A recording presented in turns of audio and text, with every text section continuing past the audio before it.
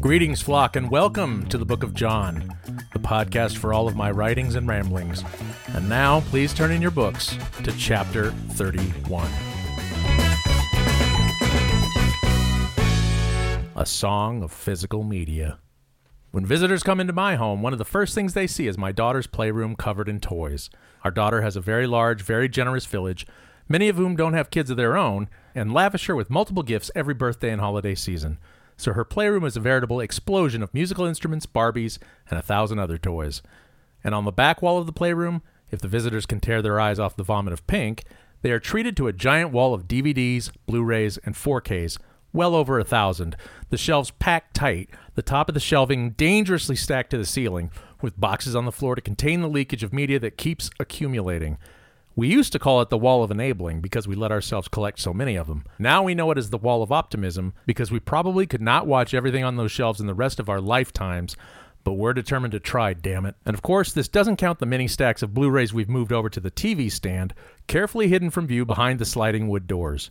Almost as if we're ashamed of our addiction. We had vowed when Bethany was born, and it was obvious that streaming was becoming the way of the future, that we would only keep physical media that we couldn't get anywhere else, and we would limit all of it to this single large shelving unit, the Wall of Optimism. We purged a large number of DVDs and CDs in those early years, convinced that we could finally join the minimalists. So readily available was all our entertainment on a tiny Apple TV device. Well, you can probably guess where this is going. Cut to 2023 and the streaming utopia has crumbled. What once was every single thing you could imagine forever available at your fingertips is now, well, maybe you can find it on one of the dozens of streaming services for a month or two at a time, and if not, well, maybe you'll never find it at all. Go fuck yourself. We tried, people. Honest, we did. I swear to you, I hauled boxes upon boxes of discs over to Amoeba Records and took the paltry trade credit I was offered.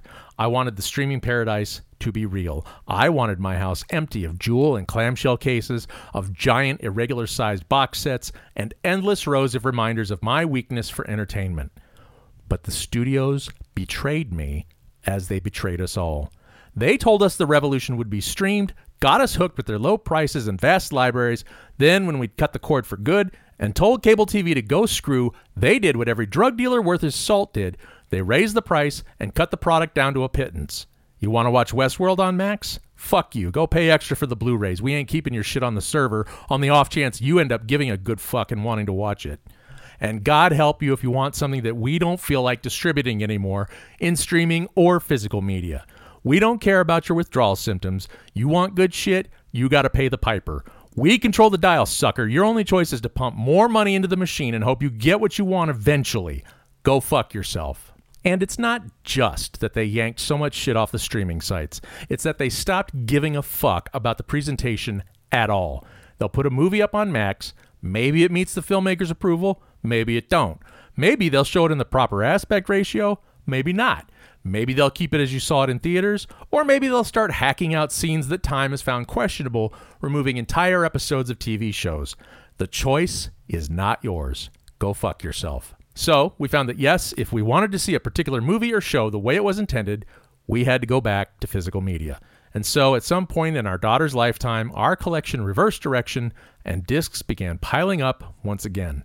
Add to that, they introduced yet another upgrade of physical media, this time to 4K.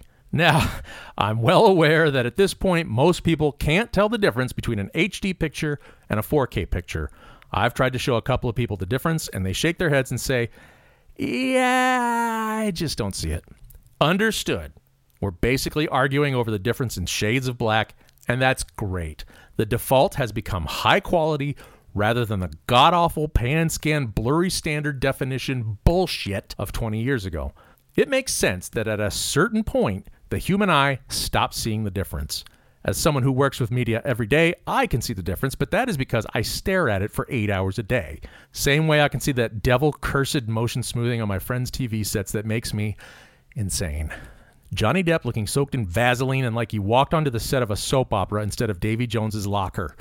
I get it. I'm in the minority here, and you may not need the extra detail there. But there is a difference, folks, and I quite enjoy seeing it. Thus, rather than being rightfully purged, the physical media collection has started upgrading to 4K. There's another aspect to my physical media obsession. A decade or two ago, almost every movie or show coming out of the studios was put on a DVD, along with a director's cut of the film, maybe an international version, sometimes even the edited for TV version, and a completely unnecessary glut of bonus features.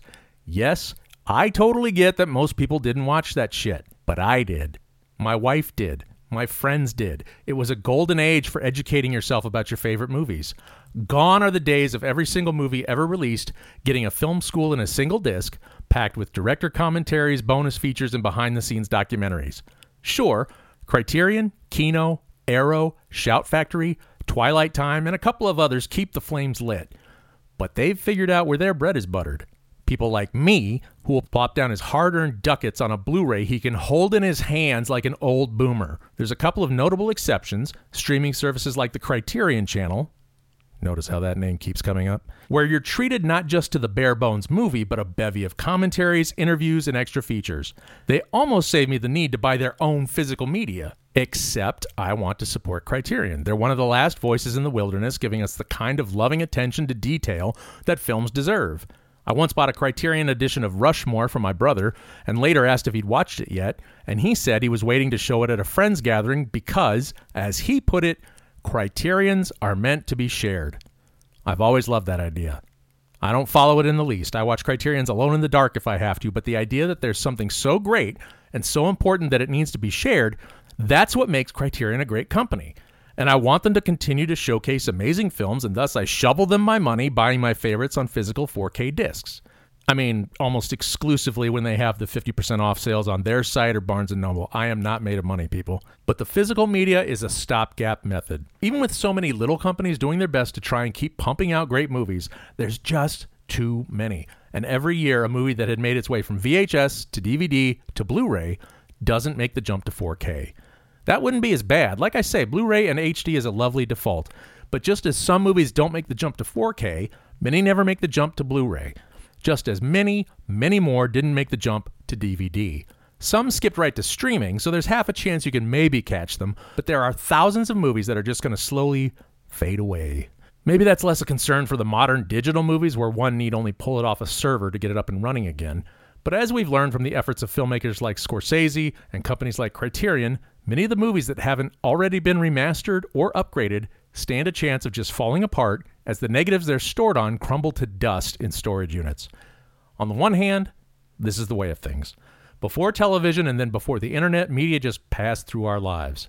Sometimes you'd see a movie once and never see it again unless a print came through town or a studio re-released it. Many times you'd see a TV show and never see it again. Ask Doctor Who fans about all the episodes of that show that just no longer exist. Watch them shed another tear. But we had moved past that, no? We were in the age of everything, all the time, forever. Maybe it's not how things should be, but it's the way they were, and I liked it that way. Imagine, today via Spotify or Apple Music, you have access to millions of hours of music, anything you want. The artists get a pittance, but lucky us, the consumer, we have all of music ready for the playing. Now imagine one day those companies start actually paying those artists what their work is actually worth, gasp, and suddenly you don't have access to those millions of hours anymore because those companies can't be expected to pay fair prices and keep making millions of dollars. Go fuck yourself. One day you have the whole history of music at your fingertips, the next you have to go back to paying for individual albums again. That's sort of what's happening with streaming, with the huge caveat that the artists still aren't being paid what they're worth, and you still don't get proper access to their work anymore. As it is, I gave up a full collection of my CDs, thinking there'd be streaming access to that music, and I've definitely noticed a drop-off over the years. Most of the music is still there, but some of the hard-to-find albums, well, they became even harder to find. More than a few of those have ended up right back in my physical collection. Yes, I'm an old man yelling at a cloud or the sun or whatever. My own daughter has not yet experienced the gut-dropping sadness of looking for a thing she's previously had full access to and now suddenly doesn't. I don't know what the kids nowadays do in situations like that. Do they nod and carry on? Except that maybe one day they'll be reunited with their beloved entertainment and move on to the next thing? Or do they go to Amazon or Apple and buy the digital version? We haven't yet allowed TikTok on her phone, so she doesn't have that option. Yes, I know. were terribly cruel. But you catch my drift. Unless things shift again and companies are able to make more money while providing more content, like the old days of a year ago, when I die, my family will either have to resell all that shit or bury me with it like the pharaohs of old. Perhaps they could construct a pyramid out of DVDs. I do hope it can be seen from space.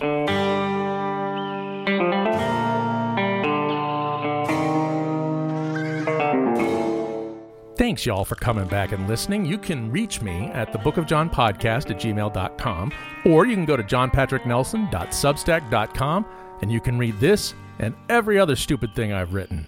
Thanks so much for listening. There's coffee and donuts in the narthex. We'll see you next time.